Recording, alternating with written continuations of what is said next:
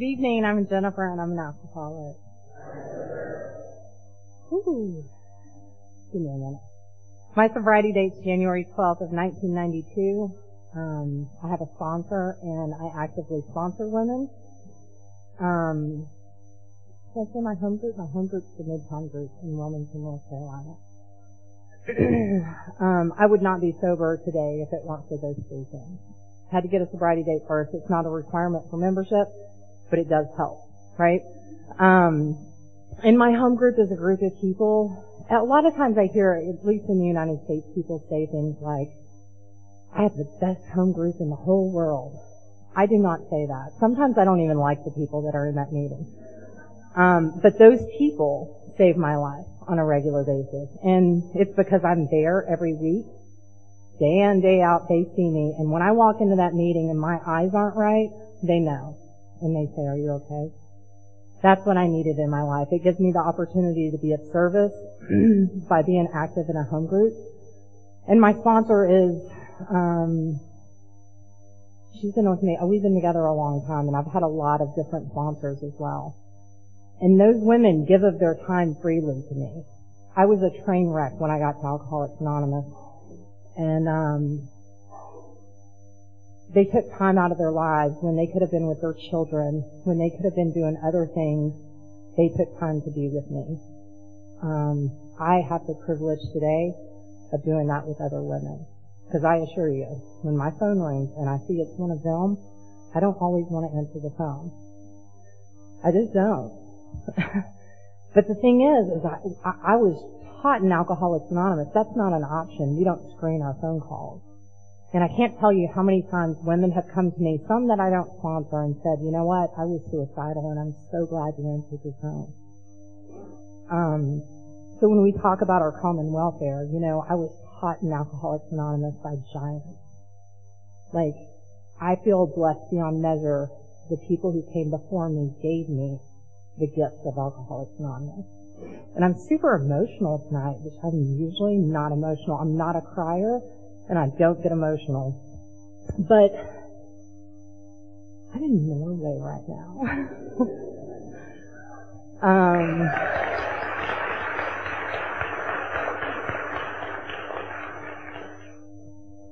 30 years ago, if you told me I'd be in a meeting of Alcoholics Anonymous in Norway with a bunch of drunks, I would have told you you were crazy.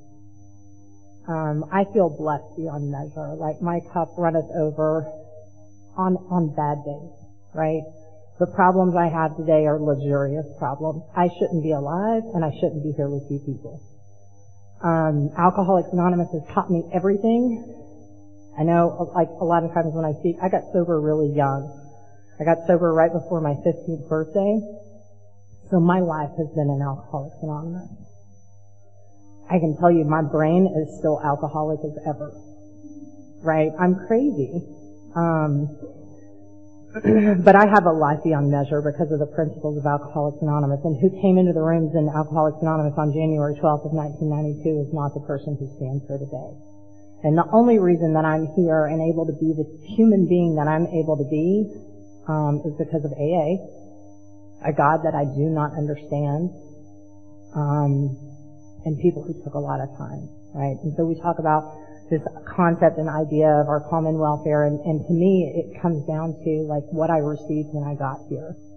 And what I received when I got here was a message that kept me coming back. I received hope. And without hope, the alcoholic cannot continue to come back. I don't think there's a right or a wrong way to do AA. Everybody does it different, right? Like, some people, they do worksheets. Some people, they're rigid and they're in the book beating people up with it. You know, like, there's just so many ways to do Alcoholics Anonymous. To me, when it comes down to our common welfare, it's how we greet that new person. And since I've been here, I have been greeted with so much love and grace, and I've had so much fun. I want to take my new Norwegian friends home with me. I keep inviting, come to my house. You can stay in my house. So anybody who wants to come to the United States and Wilmington, North Carolina, I have an extra bedroom. Overflow can go to my dear friend Angie that came here with me. You know, and like, I have friends that she has a daughter. She has a 10-year-old daughter and husband and a big life. And she took time out of her life to come here with me. Who I was when I got to Alcoholics Anonymous is I took this girl to a party, and nobody there liked the girl. And my brother passed around a hat, and people were throwing money in it. And my friend came up to me, who I brought to the party, to ask me a question. And when I turned around, I knocked her out. I hit her so hard that she flew across the room and split open her eye. And that was one of my big amends. I couldn't find that girl once I got sober. And the amends that I made to that girl, it was crazy because it wasn't about me being able to make the amends. What happened in that conversation is she received freedom. And the freedom was she didn't understand what she did. All those years she was wondering, what did I do? Why was she so upset with me? And it had nothing to do with her, right? And when I made those amends, she just cried and she said, I'm just so glad I didn't do anything.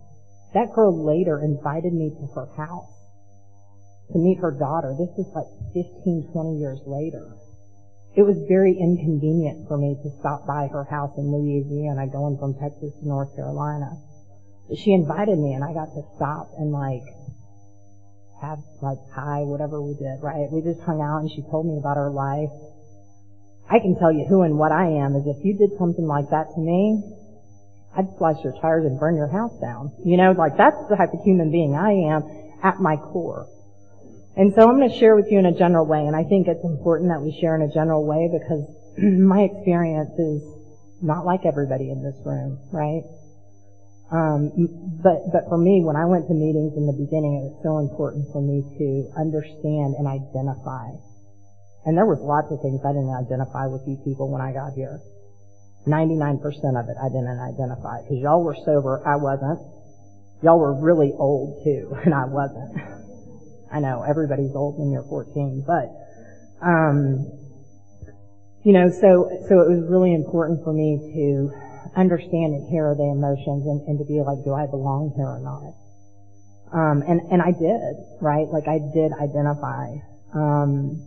But I grew up in Texas, right outside of the Dallas area, and I have an older brother, a younger half sister. I don't talk about her a lot because we just didn't grow up together. My brother and I, we were thick as thieves. He's a year older than me, and I didn't have any friends growing up.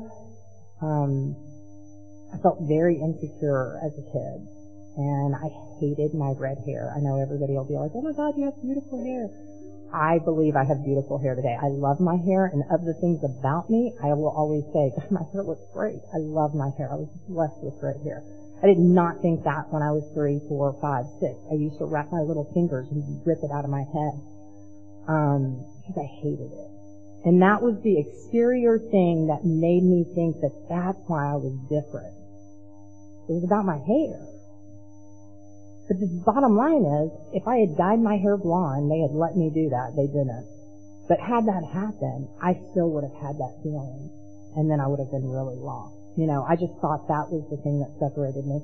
So it just felt weird. I had this curly red hair and I just felt awkward all the time growing up.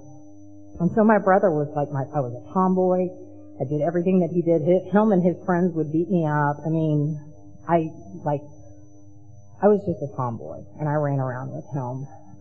My mom was active alcoholic growing up. So she was never around. She was my idol. Of course she was my idol. She was a bartender at a little Irish pub and when she would walk in, everybody'd be like, Barb's here, she was the party girl. And my memories as a child, with my mom, our good times, is my mom would get drunk and then we would go to they have these malls and they have these fountains with water that they're there for display. But what we would do is we would go dance in them because mom's drunk and we just thought it was so much fun. Mom was so much fun, right? So I loved being with mom, but mom would never show up. Mom would forget that she was supposed to pick us up. Mom wouldn't show up to school. So we were living with my father and stepmother, and my stepmother is certifiable. She has multiple personality disorder. I don't know what her problem is, but she was very abusive and very just insane. It was like living with a crazy person. At one minute everything would be okay, and the next minute we would be getting beatings or whatever would happen. There was just a lot of terrible abuse that happened in that house, and my father was never around because he was drinking and doing his thing. All of these things, man, even in sobriety, I thought, like, they're the root of the problem. What I know today is that all that stuff did was got me primed and ready for my first drink. It has nothing to do with my alcoholism. If I'd grown up in a perfect, picture-perfect home, I was still who I was. And whenever alcohol gets into this girl's body, something shifts. And that result would have been the same. And so when we were 8 years old, my brother and I ran away. And that's how bad it was living in the house. I think about those things now, like I have nephews and I've watched them grow up, and there's a sadness to that, you know, of thinking about what it was like as a kid and seeing these little boys and being like, God, I can't believe that's what I was doing when I was 8. But we run away, and inevitably we end up going to live with my grandparents. But there was a short period of time that I was with my mom, and during that time is when I had my first drink. I was 8 years old. My mom got upset with the guy that she was with. We got in the car, and my job was always to cheer mom up, and I had these silly things I would do to make her laugh. And she went and she got a 6-pack and she handed me a beer. Now, I was super excited about this because I also, in that early age time period, no matter where I was at, I wanted to be somewhere else. I would see kids on TV getting kidnapped, and I'm like, why doesn't anybody kidnap me, right? Like, it didn't matter where it was. I just wanted my situation to change. And so, the place, if you asked me when I was a kid, where do you want to go? It was Bentley's all day long. That was the bar that my mom ran, and it was like dingy, nasty, dark. You'd walk across it and your feet would stick as you'd walk, right? Like gross. Smelled like urine. It was super nasty. I loved that place. And my aspiration was to be a bartender. And so I knew that everybody went there to drink and everybody seemed so happy, and so when she handed me that beer, I was like, I've arrived. I'm 8 years old. My head barely clears the window in the car, and I'm holding the beer up because I want everybody to see that I have arrived, right? Like, I was so excited about this. Now, I didn't get like totally drunk. I remember we went to Bentley's that night. That's about all I remember. But it was my first drink, and the first time I got drunk was with my brother. He had a friend over. Again, I was super weird and awkward, but I thought his friend was cute. And I don't even know why we were looking for liquor, but we found a bottle of liquor. My grandparents did not drink. The only reason that they had that bottle was in case Grandma got sick, Grandpa would make her a hot toddy. So we got the stool. I remember everything about that night, and that was something that I also loved later when I was drinking, was like, it was the pre-party to the party to the party after, right? Like, it was the adrenaline rush. I'm doing something I'm not supposed to be doing. I liked all of that. If I was doing something I wasn't supposed to be doing, I was an adrenaline junkie. I loved that stuff, you know, and so I remember getting the stool and climbing up there, grabbing that bottle of whiskey. There was also some orange triple sec. I couldn't eat oranges for years. Even into sobriety. If it was orange flavor, forget it. Orange juice, nothing. So up we went, and I don't know how we knew how to play quarters, but we just inherently knew how to play quarters, and off we went. That first shot of whiskey, when it hit the back of my throat, it was like fire. And I felt that burn all the way down my esophagus, and when it hit the pit of my stomach, everything went warm and cozy, and I felt like I could breathe for the first time in my life. I'm just one of those people. If I like something, give me more. And that night, what ended up happening, they dared me $20. I couldn't finish off the drink, and, you know, I turned it up. And, needless to say, I had alcohol poisoning. I was 10, right? I hadn't eaten anything, and I essentially drank close to a fifth of liquor. I became violently ill. I was, very, very sick. But the magic happened. I mean, I loved the feeling of that, but what I loved more, because I remember laying on the couch and everything was spinning, and it happened so fast. Everything was spinning, and my brother was saying these terrible things to me, and I could hear him in my ears, but I didn't hear him in my heart. That was the power of alcohol for me. It didn't matter what you thought about me. It didn't matter who you were. People that I loved the most could think the worst things about me, and I was perfectly content and okay. that was powerful. And that became my higher power. That became my everything. And it wasn't like this conscious thought, like I've solved the world's problems. But that is 100% how I felt. And so, like, what happened that night, and I talk about this night in description because every drink from that time until the time I came to Alcoholics Anonymous, this was a resemblance. And this is what I call partying, okay? I proceeded to punch the boy that I had a crush on. I left my DNA all over the house. I fell down the stairs myself. I wet my pants. And that was a party, right? Like, the thing is, it didn't matter what kind of consequence or whatever, because what happened is, I felt like a human being. I felt like I mattered, and I felt okay in my own skin. I had never felt that way before in my life. And alcohol gave me this ability to just be okay, and to feel like a normal person. I had never felt that way. And so, I didn't become a daily drinker at the age of 10. But I will tell you, that night they called 2 places because I had alcohol poisoning. I was vomiting blood. I was very sick. They called 2 places. They called Alcoholics Anonymous, which I always find hysterical. And then they called my uncle, and my uncle was the cool guy that had a Harley Davidson, always had a beer in his hand. They knew he would know what to do with me. Now, I'll go ahead and I'm going to fast forward a little bit so that you understand the impact of that man, because sometimes I forget to tell it. When I got sober, I was about 6 months sober. And what happened for me is when I came to Alcoholics Anonymous, I was at 0. I didn't have any pride. I didn't have any self-esteem. Everything was gone. I was at 0. So I started doing these things. Well, what happened for me is that about 90 days in, 60 days, 90 days, my ego returned. And what that looks like for this alcoholic is, you're not that bad. You're not like them. You haven't ever gotten a DUI. What about when you get married? I start all of these reservations start running around in my head. And I didn't really share these openly, some of them I did, like I didn't get a DUI. I did share that because they informed me I didn't have a car or driver's license, and that was important to get one of those. And, but a lot of those, like, what about my wedding, stuff like that, I didn't talk about that stuff. I didn't realize it was a reservation. I didn't really understand any of that. But I was 6 months sober, and I came home, and these reservations had started popping up here and there. Because life got good quick, right? Remove alcohol from my life and the destruction that I was living in, my life started to get better. But at 6 months sober, I came home, and everybody was at the house, and my aunt and uncle had gotten in a huge fight, and they got in a fight about his drinking. And when she came out of their bedroom, the phone book was opened up to treatment centers. And after about a week, she didn't hear anything, so she sent people looking for him. And they found him behind the house, and he shot himself with a shotgun.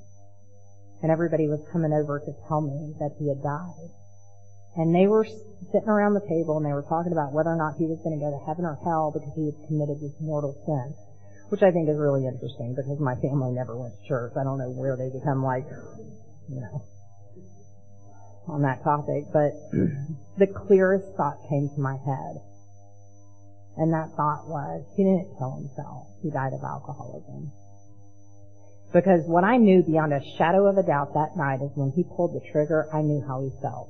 Because that's how I felt on January 11th of 1992 when I was completely alone and I couldn't figure out how to kill myself because I wanted to make sure I could never come back again. My alcoholism, no matter what, I may not at 14 have cirrhosis of the liver or have 10 DUIs or have all of these things, but I will always get to a place that it makes sense for me to take my own life, no matter what. That's what alcoholism looks like for this alcoholic. And so, I don't ever want to forget sharing that because it was such a huge part of my first step in Alcoholics Anonymous. Because even though I was coming to these meetings, I was doing the deal, I was doing all this stuff, I was hanging out with these people, to my innermost self, that is when I understood my alcoholism. And so, and the last thing I said to my uncle the last time I saw him was I said, you should come to a meeting with me. He was on his bike and he had a beer in his hand and he was riding off. And so, again, I didn't become an alcoholic at 10, right? But I can tell you I knew the solution to my life. And I am defiant by nature. I've been sober a while. Let me tell you, if you tell me to do something, I'm going to do the exact opposite to let you know that I can do it and do it better that way, right? Like that's just by nature who I am. And so add to the fact that I have no principles in my life, no nothing, and alcohol is my master. I did whatever I needed to get what I needed to. I never had an issue getting alcohol. Being underage, it just wasn't an issue for me. I lived in a big metropolitan city. We just sit outside the liquor store and give somebody money to go in and buy us liquor. It just wasn't an issue. I like to stock up, get half-gallon jugs of vodka, and that's essentially what my life became, is figuring out what party, where we were going to go. And I can tell you that it started out wanting to be social. But the bottom line is what my drinking looks like is I end up alone. And I drink alone. I drink first thing in the morning till the last time before I close my eyes and I pass out. All day, every day, as often as I can. My first rehab was when I was 13. And I just thought they were being so dramatic, right? Like, I didn't understand why they wouldn't leave me alone. Because if they understood me, they would just let me be. And what I learned in that rehab is drugs are bad, just say no. Because in my mind, I could understand that like drugs are illegal. There was a whole campaign in the United States, just say no, Nancy Reagan, like it was a big thing. So like that made sense to me. I don't know where in my mind that I thought somehow it was legal for a 13-year-old to be drinking their face off every single day, but it was different, right? There's different rules for alcoholics, right? Like there's always a different exception for myself, and the rules don't apply to me, and so that's what I thought, because I thought that they were crazy. Now, by this time, I'm 13 years old. I have an 18-year-old boyfriend, which, you know, the family was really excited about that, too. But we were in love, right? And we were going to get married, and he was, you know, oh my God, he was a total loser. But like at the time, you know, right? Like I just think this guy's great, and I was obsessed, and I'm hanging out with people who are 10, 15, 20 years older than me. And what progressed into happening prior to me coming to Alcoholics Anonymous is these people, I referred to them as my friends. I now refer to them as pedophiles because that's what they were, right? Because what my drinking looks like is that I have no moral compass whatsoever. It doesn't matter what kind of upbringing that I've had. Not that the first 8 years were great, but my grandparents were some of the most wonderful human beings. Like they lived by principles that we like have to work at every day, right? Like they just naturally were good human beings. And they taught me to work hard. They taught me all of these things. That stuff, I just thought, why does he ask me how my day is? This is a man that it wasn't his responsibility to care for me. I was so selfish and self-centered that he asked me how my day was, and I would get so mad, and I would storm to the back of the house and slam the door. Right? Like, I hated him and I hated everybody. And what my drinking turned into was just this place that essentially most of my drinking happened alone. I became isolated to an extent that, you know, I took that physically as well. I shaved half my head, combat boots, you know, like black lips, black eyes. I didn't look like this when I came to Alcoholics Anonymous. I was an unlovely creature, as I like to say. But that's just where it took me, right? And I think about those things because I see young girls sometimes come to Alcoholics Anonymous, and it's rare, you know, to see like a 14 or 15-year-old. But when it happens, I look at them and I think you're a child. But I was living my life like a 30-year-old woman. I was drinking daily. I had bleeding ulcers. I was emaciated because I didn't eat food. I didn't need food. I had vodka, you know. And the stronger the alcohol, the better. Everclear was a big thing in Texas, and so, again, it wasn't about the taste. It was about what's going to get me wherever I need to go as fast as I can get there. Because I don't like the way that I feel. And alcohol gave me the ability, and had it continued to work for me, I would not be here. I'd be drinking my face off, you know? I loved that feeling. But the end for me is that alcohol no longer worked. And I felt like I was going to come out of my skin. I felt like a raw nerve every single day of my life. And no matter how much I drank, I couldn't get drunk, and I could not get to that place that I felt okay. I felt angry, irritable, restless, discontent. Like, I just wanted to set everything on fire. And by this time, I'm also a very violent human being. Like, if I was sober, I was violent. If I was drunk, I was going to drink myself so, like, stupid drunk that, like, I wouldn't engage with you. But if I was sober and you hurt my feelings, I'd beat you up. That was just how I responded. And at this time too, like my brother, who him and I were like thick as thieves, we didn't run around together. He just thought I was, he still looks at me like I'm still that same person, but, it's just kind of funny, but, he also likes to drink a lot, so, I just got to this place of complete isolation. I didn't have friends. I didn't connect with anybody in my family. And that's what the end looked like, because I got to this place of desperation. And I remember sitting in my room that night, and for me, the ultimate desperation is if I'm willing to pray. And that's true today, right? Like, I call my sponsor, and she's like, well, did you pray about it? I'm like, that's the stupidest thing I've ever heard. Like, can we talk about the 20 other things that we need to do to resolve this problem? I don't like my solution to be prayer. I never have.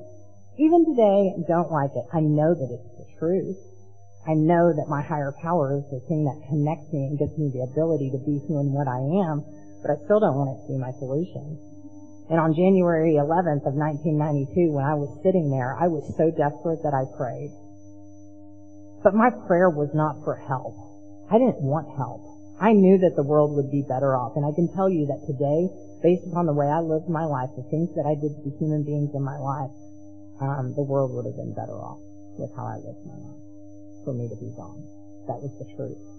It wasn't like this overindulgent, self-pitying thing. It was the truth. I was a terrible human. Thankfully, I believe my higher power did not want that. Because what happened is at some point in time I passed out because I couldn't figure out. I'd cut my wrist before. I'd taken bottles of pills before. And I think a lot of that was a very dramatic thing that I did too. This was different. And I've never felt to this date in my sobriety the way that I felt that night. But the next morning, apparently, I woke up and I got a phone call from this girl who I'd been in rehab with, and her name was Abby. And Abby was the first girlfriend I'd ever met. Like, we met in rehab, and rehab was super fun. It was just a bunch of derelicts like me, like we just got in trouble or whatever, and we ran around, and I met this girl, and we connected, and it was the first girlfriend I'd ever really had. And so when we got out of rehab, she was trying to do this sober thing, and I was like, not me. And she would carry these little chips around, and I was a nice friend, and what I would do is I would set up shot glasses, and I'd fill them up with water for her. So I was a good friend. I like in Bill's story when he talks about that.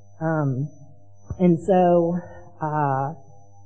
3 months prior to me receiving that phone call, she said, I'm not going to continue to watch you kill yourself. And not once did I think to myself, maybe I should not drink. I didn't think I was an alcoholic. On January 12th of 1992, when I walked into that meeting of Alcoholics Anonymous, I didn't think that I was an alcoholic. I thought that there was something broken within me and that there was something inherently wrong with me as a human being. Alcohol was not the problem. And I would have defended that till the day that I died, right? Because it was my only solution that I'd ever experienced. But I was like, bye, Abby. I didn't think don't drink or like change some things, control your drinking. Bye. All of y'all who have tried controlling your drinking, I'm sorry. That seems real painful to me, right? It was not my experience. Every time I drank to get drunk. And that is a big reason why I thought I was not an alcoholic. I'm not powerless. I'm meant to get drunk. Like, that was my solution. Every time I meant to get drunk. When I got sober, I remember, I was in this wedding, and I had this thought that I would look really pretty with a glass of champagne. And, because everybody was having champagne, and we had these Vera Wang gowns. It was like, very hoity-toity. And I see these girls, and they have their glass of champagne, and I was like, I would look really pretty with a glass of champagne. And so I do what I'm supposed to, and I pick up the phone, and I tell my sponsor, and she said, why do you think what would a glass of champagne do for you? And I was like, nothing. I didn't want a glass of champagne. I wanted to change the way that I felt. And that's not a glass of champagne, because what would have happened, that Vera Wang dress would have been tied around my waist and I would have been hitting on the groom, you know? Because it would have been a bottle of vodka. It wouldn't have been a glass of champagne. But my alcoholism likes to dress it up really pretty. Not ever have I thought a glass of anything sounds good. I want to feel better. And that's just what my alcoholism looks like. And so, January 12th, she calls me and she asked me how I'm doing and asked me if I wanted to go to a meeting. No. Right? I did not want to go to a meeting. But something inside me was like, go. I was so miserable. And this is why I believe that pitiful, incomprehensible demoralization, that space that I had to get to, that pain that I had to get to, had to be a place that was so lonely and empty that my ego was gone and my pride was gone. Everything was gone. Otherwise, I'm not willing. Because if I have a plan, I don't need you. But when I no longer have a plan and my cards are at zero, I have a little bit more willingness. So I went to that meeting and I walked into the Back Basics group in Arlington, Texas, and it was a bunch of like 900-year-old people, and they had been sober since God, old as dirt, right? Like me, very charming that I was, half my head shaved, combat boots, like I couldn't say a sentence without using the F word at least 4 or 5 times. Now, outside of a meeting, you might find that still to be true, but in a meeting, I can actually go the whole time. But I was an unlovely human being, and I walk into this meeting of Alcoholics Anonymous, and I was not greeted with, I spilt more than you drank, and you don't belong here. I wasn't treated like I was a kid. What I was treated with was respect. And I was at a place in my life that I didn't have any for myself, much less think that I deserved it. They didn't tell me, like, the coffee's over there. They got me a cup of coffee and they brought it over to me. What I experienced that night is what I believe our common welfare becomes about, is that newcomer is important. Our first impression on that new alcoholic is so important. I didn't keep coming back because I thought I was an alcoholic and I needed help. I received love and kindness and hope in a moment of kindness from people I'd never met before. And there was something endearing enough about that it kept me coming back. I hadn't gone through the steps. I hadn't identified my alcoholism. I hadn't admitted to my innermost self. I didn't even think I needed to be there. I cried the entire meeting, and at the end, they gave me their phone numbers, and they said, we don't care if it's 3 or 4 o'clock in the morning. If you need help, you call us. And this is so weird. Because there was a price for everything in the world that I was living in. I knew because I'd paid it. And I kept thinking, like, these old men are going to ask for something. They keep telling me they love me, you know? Like, I just knew, like, something was up. Again, my experience is that those old men were nothing but my biggest cheerleaders, respectful, and they took me under their wing. And they showed me Alcoholics Anonymous by the way they lived their lives. I'll forever be grateful. I know some people haven't had that experience, but that's what my experience was. That's the experience that I try to pass on as a member of Alcoholics Anonymous today, is to remember what I say here tonight in my talk. You know, my ego's like, I want to be like great and I want to be funny and all of these things. I had a sponsor that said, you know what, Jennifer, your job is to get up and share your experience, strength, and hope.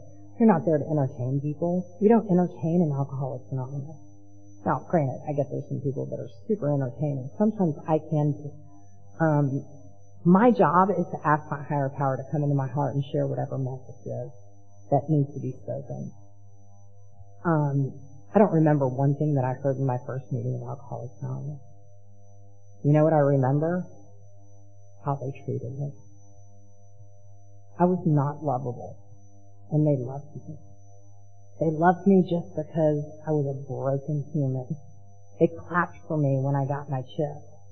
Only in Alcoholics Anonymous are we like at our worst and we're all like, that's great, right?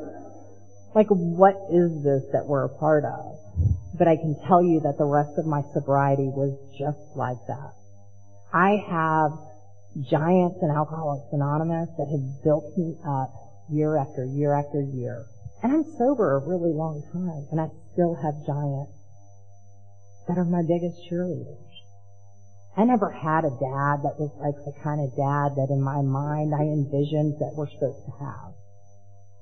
I never had a mom until about, 12 years ago. My mom's 19 years sober. Or maybe she's 18 years sober. We were talking about this earlier. She's been sober a little bit. She was sober a while before she learned how to be a mom. 12 years ago, my mom started showing up. But I can tell you, do you know how many men and women have come into this alcoholic's life and changed my life and loved me like I was their own child? God gives me what I need, right? It may not be in the form that I always thought that it was supposed to be in. When I bought my first house, I remember buying my first house and I just thought, I was so excited. And I wouldn't allow myself to get excited until I had those keys and I was sitting outside that house. I had a migraine the entire week. I wouldn't start packing. My realtor called me and was like, have you started packing? I'm like, nope. Because I can't get excited about something. It might not happen, right? I hit the keys and I'm sitting there. No one in my family even really acknowledged that, right? But my AA people, they were sending plants, they bought me a grill, they were like doing all of these things. So my experience is that, the way that I viewed relationships, the way that I saw things was from this selfish, self-centered place. I was so angry for years at my father. When I got to Alcoholics Anonymous, I was 7 years sober and I was still laying in bed fantasizing. Like I would get so excited, fantasizing about beating my stepmother with my bare hands. Right? And I would just think, I can't wait till my dad's on his deathbed because I want him to be alone and feel the loneliness that I felt and the rejection that I felt. To my innermost self, 100% I felt that way. Who I am today is the only child that talks to my father. I call him on a regular basis.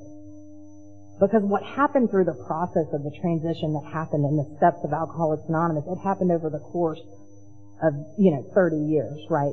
I was 7 years sober having homicidal thoughts about people still, right?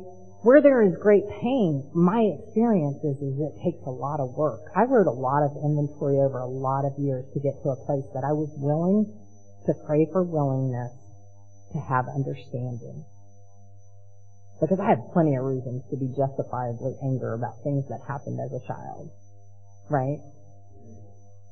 Justifiable anger does not work for me though, because I'm the one who's going to die from it. It tells me in my literature, it doesn't say like getting in a relationship your first year is going to be the death of you. It doesn't say any of that.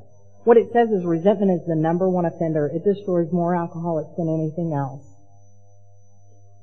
And I was resentful because resentment is a reoccurring emotion. And when you're laying in bed having homicidal thoughts about somebody, I'm just going to say there's probably a resentment there, right?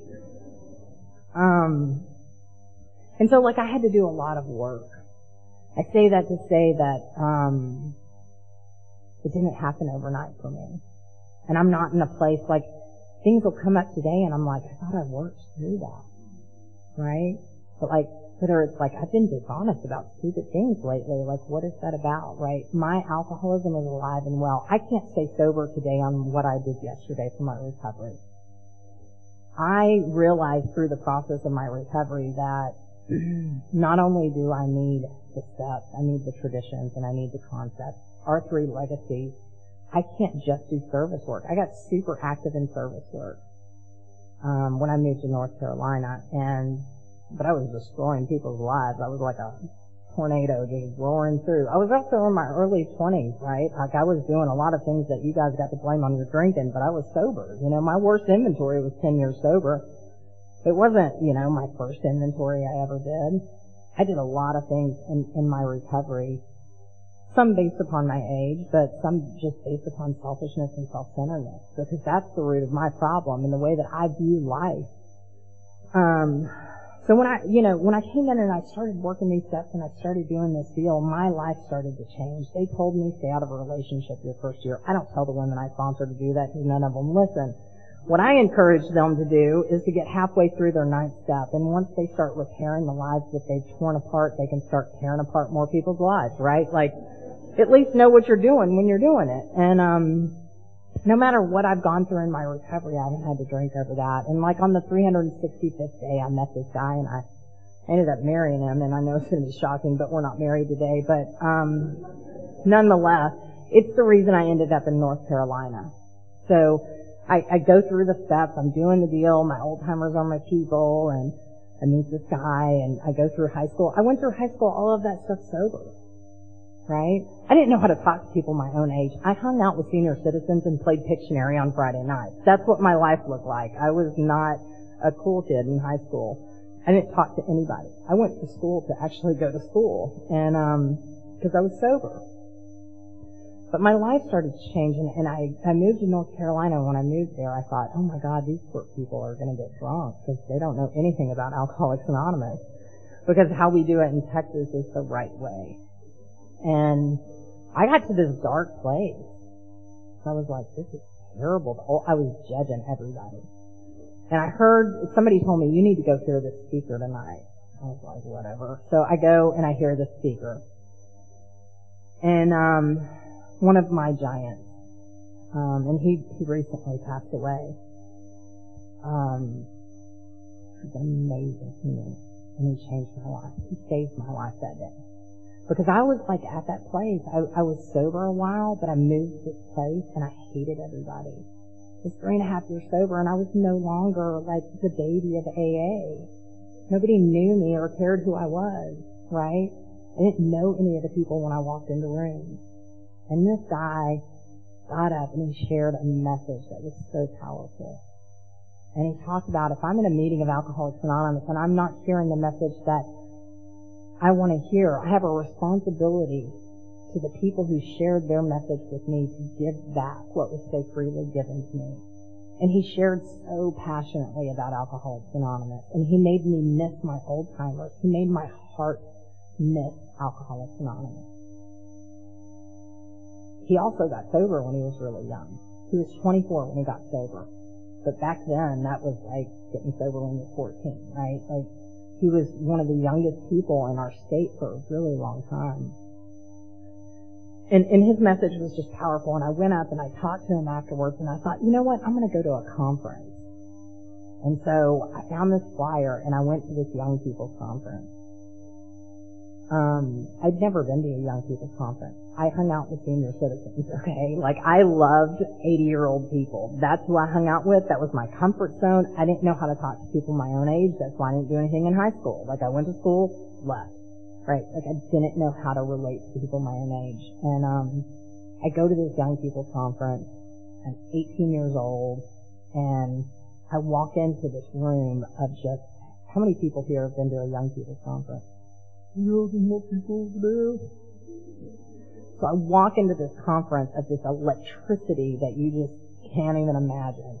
Total inappropriate things, hooting and hollering and yelling, and just this energy. And I was like, these are my people, right? Like, I remember they did all kinds of stuff that weekend. They got in trouble. I remember delegates down the area would always talk about it and bring it up. And I'm like, oh my God. I know that stuff happens in big people AA too, but whatever.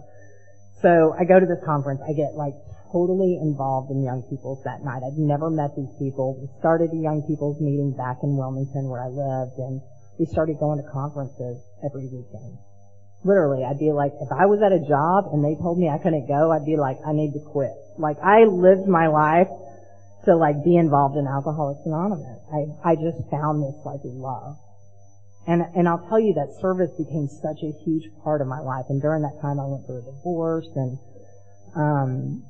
and then I was just doing highly inappropriate things for the next, I don't know, probably 3 to 5 years. 4 years. I still did inappropriate things after that, but those 4 years were really condensed, you know. But I also had some of the best time in my life. I met people that are still a huge part of my life. And I got involved in service, and I was just on fire for Alcoholics Anonymous. And I'll tell you, I love AA more today than I ever have. And you may love AA, but you don't love it as much as I do. You can love it equally, but you don't love it more than I do. And the reason why is because through this process of getting involved in service, when we talk about our common welfare and that unity, what that means is that AA is more important than me. Nothing in my life has ever been more important than me. I'm selfish and self-centered. Do you know who I am? Right? But my decisions today and through the last 20 years, if I'm presented with something that's going to affect Alcoholics Anonymous always wins. My great idea gets pushed to the side. And I learned that by being with these crazy, erratic young people and being on these crazy committees and talking about all this crazy stuff. And what that did was prepare me for general service, because this boy that I had a crush on told me I should be a GSR. I didn't get involved in general service because I wanted to be a good, trusted servant. Y'all have me messed up with the wrong person, because who I am is selfish and self-centered. Like, my motive, but that's the beautiful thing about Alcoholics Anonymous. I don't have to have good motives to get the rewards of the grace of higher power in AA following those principles. And so, like, I got super involved. I'm doing all this young people stuff. I'm also, I have a boyfriend in every state in the United States and traveling the world, and I get to this place where I wanted to go to bed and never wake up again. I didn't take a drink. I hadn't planned killing myself yet. And I say all of those things yet. But what my experience is keep coming back, it's going to get better, is not true for me. I can't just show up to meetings.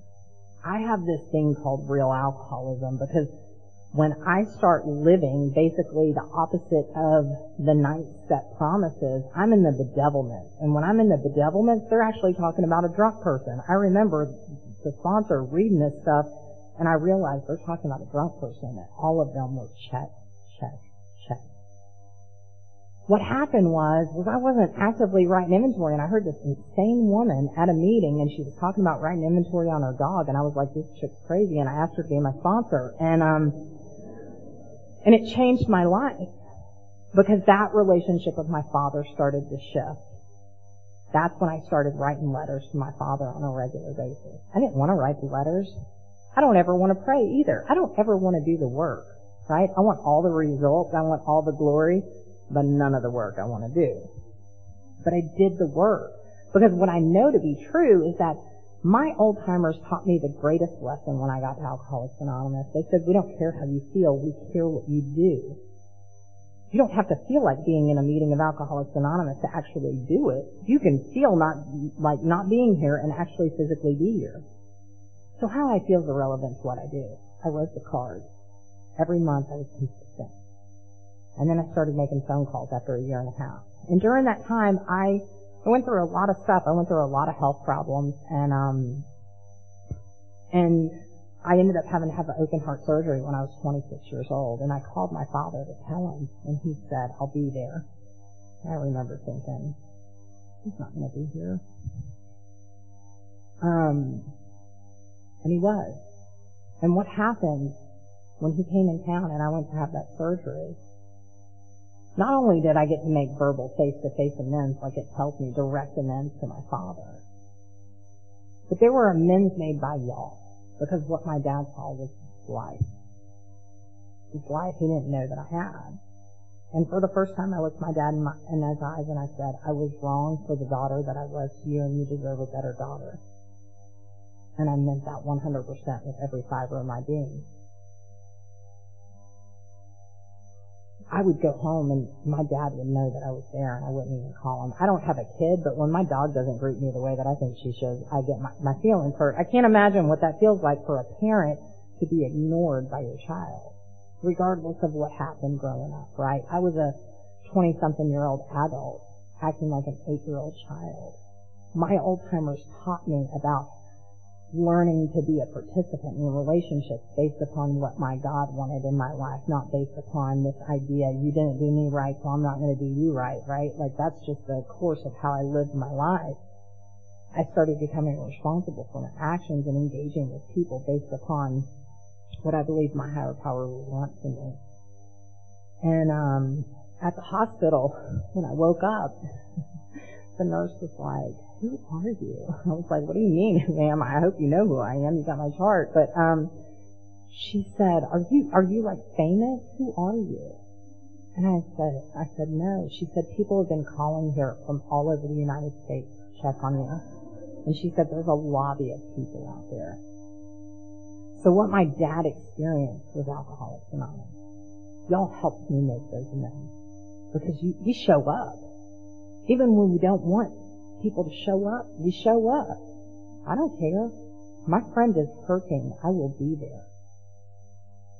And I learned how to do that. Like, people who know me know, like, I show up 100%.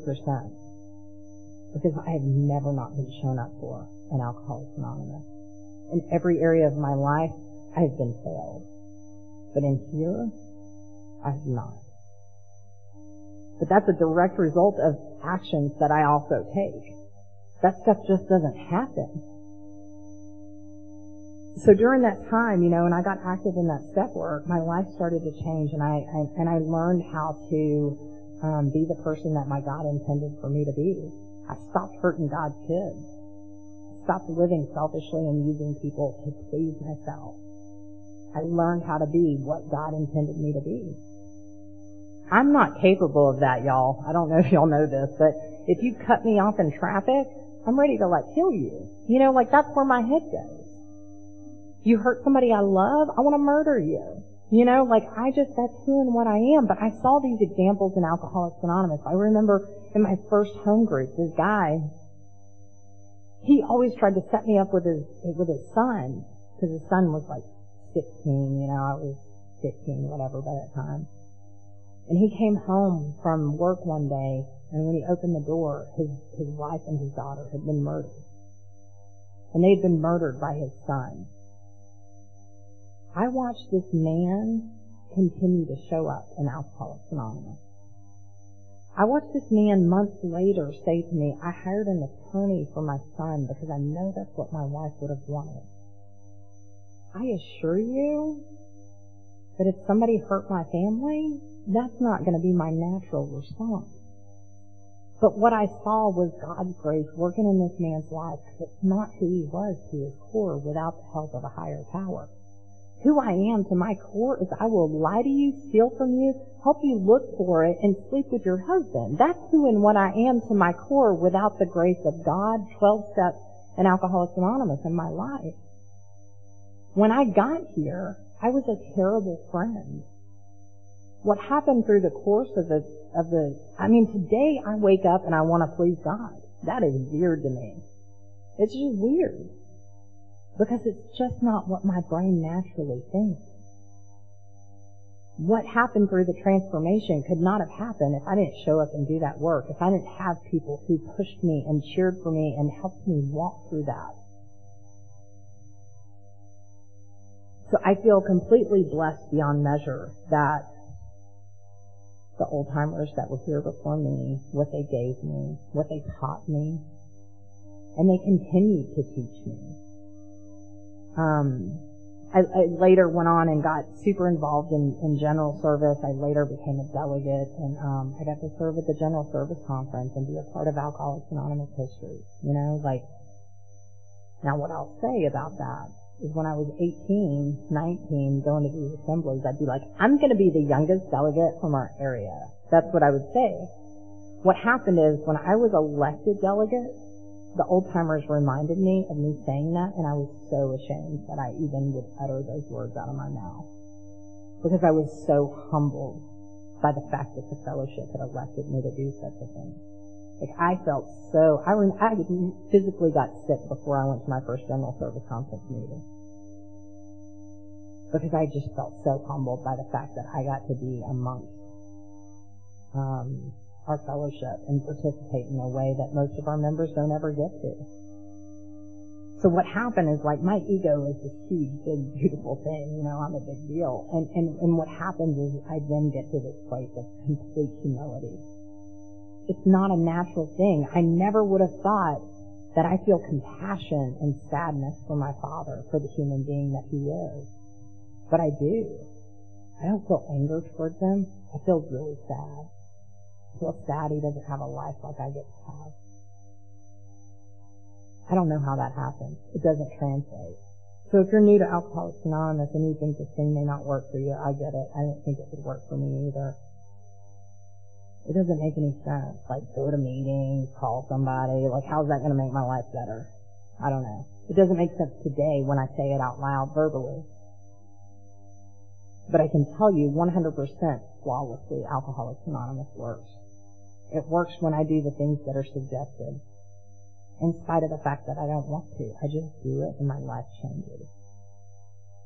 I really was going to talk a lot about service tonight, and I was going to talk a lot about my experiences. In the United States, you don't talk twice in the same weekend. But I like this. I'm going to try to get everybody to do it back home because I'm like, we're going to let me talk for like another hour tomorrow. This is great. Because I like talking about me, and I'm my favorite topic. But I felt really emotional, and again, like that comes from this place of just feeling like unworthy and grateful, right? Like I am overwhelmed. Like I can't believe this is my life. When I was going to get on the plane to come here, I was tearing up, and I'm like, how is this my life? Because who and what I am should never be here. I shouldn't be living this life. I shouldn't have the freedom in my heart that I have. Because I'm a person who doesn't think I'm worthy. I'm a person who's not enough. I'm a person who, if you really knew who I was, you wouldn't like me. And what happened is I lived this big, beautiful life. And I'm surrounded by people who are like, you know exactly who and what you are, and we love you. Right? Like, I get to surround myself with weirdos just like myself.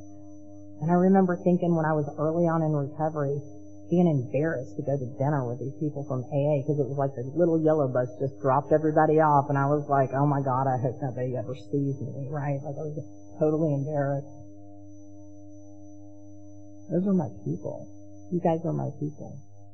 Because when I talk about that inability to connect in that day, I'm not like this great human being.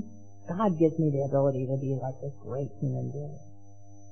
I don't give good AA talks. God gives, and so I get to blame the bad ones on Him too, because I'm like, that was Him. I prayed. I did my part.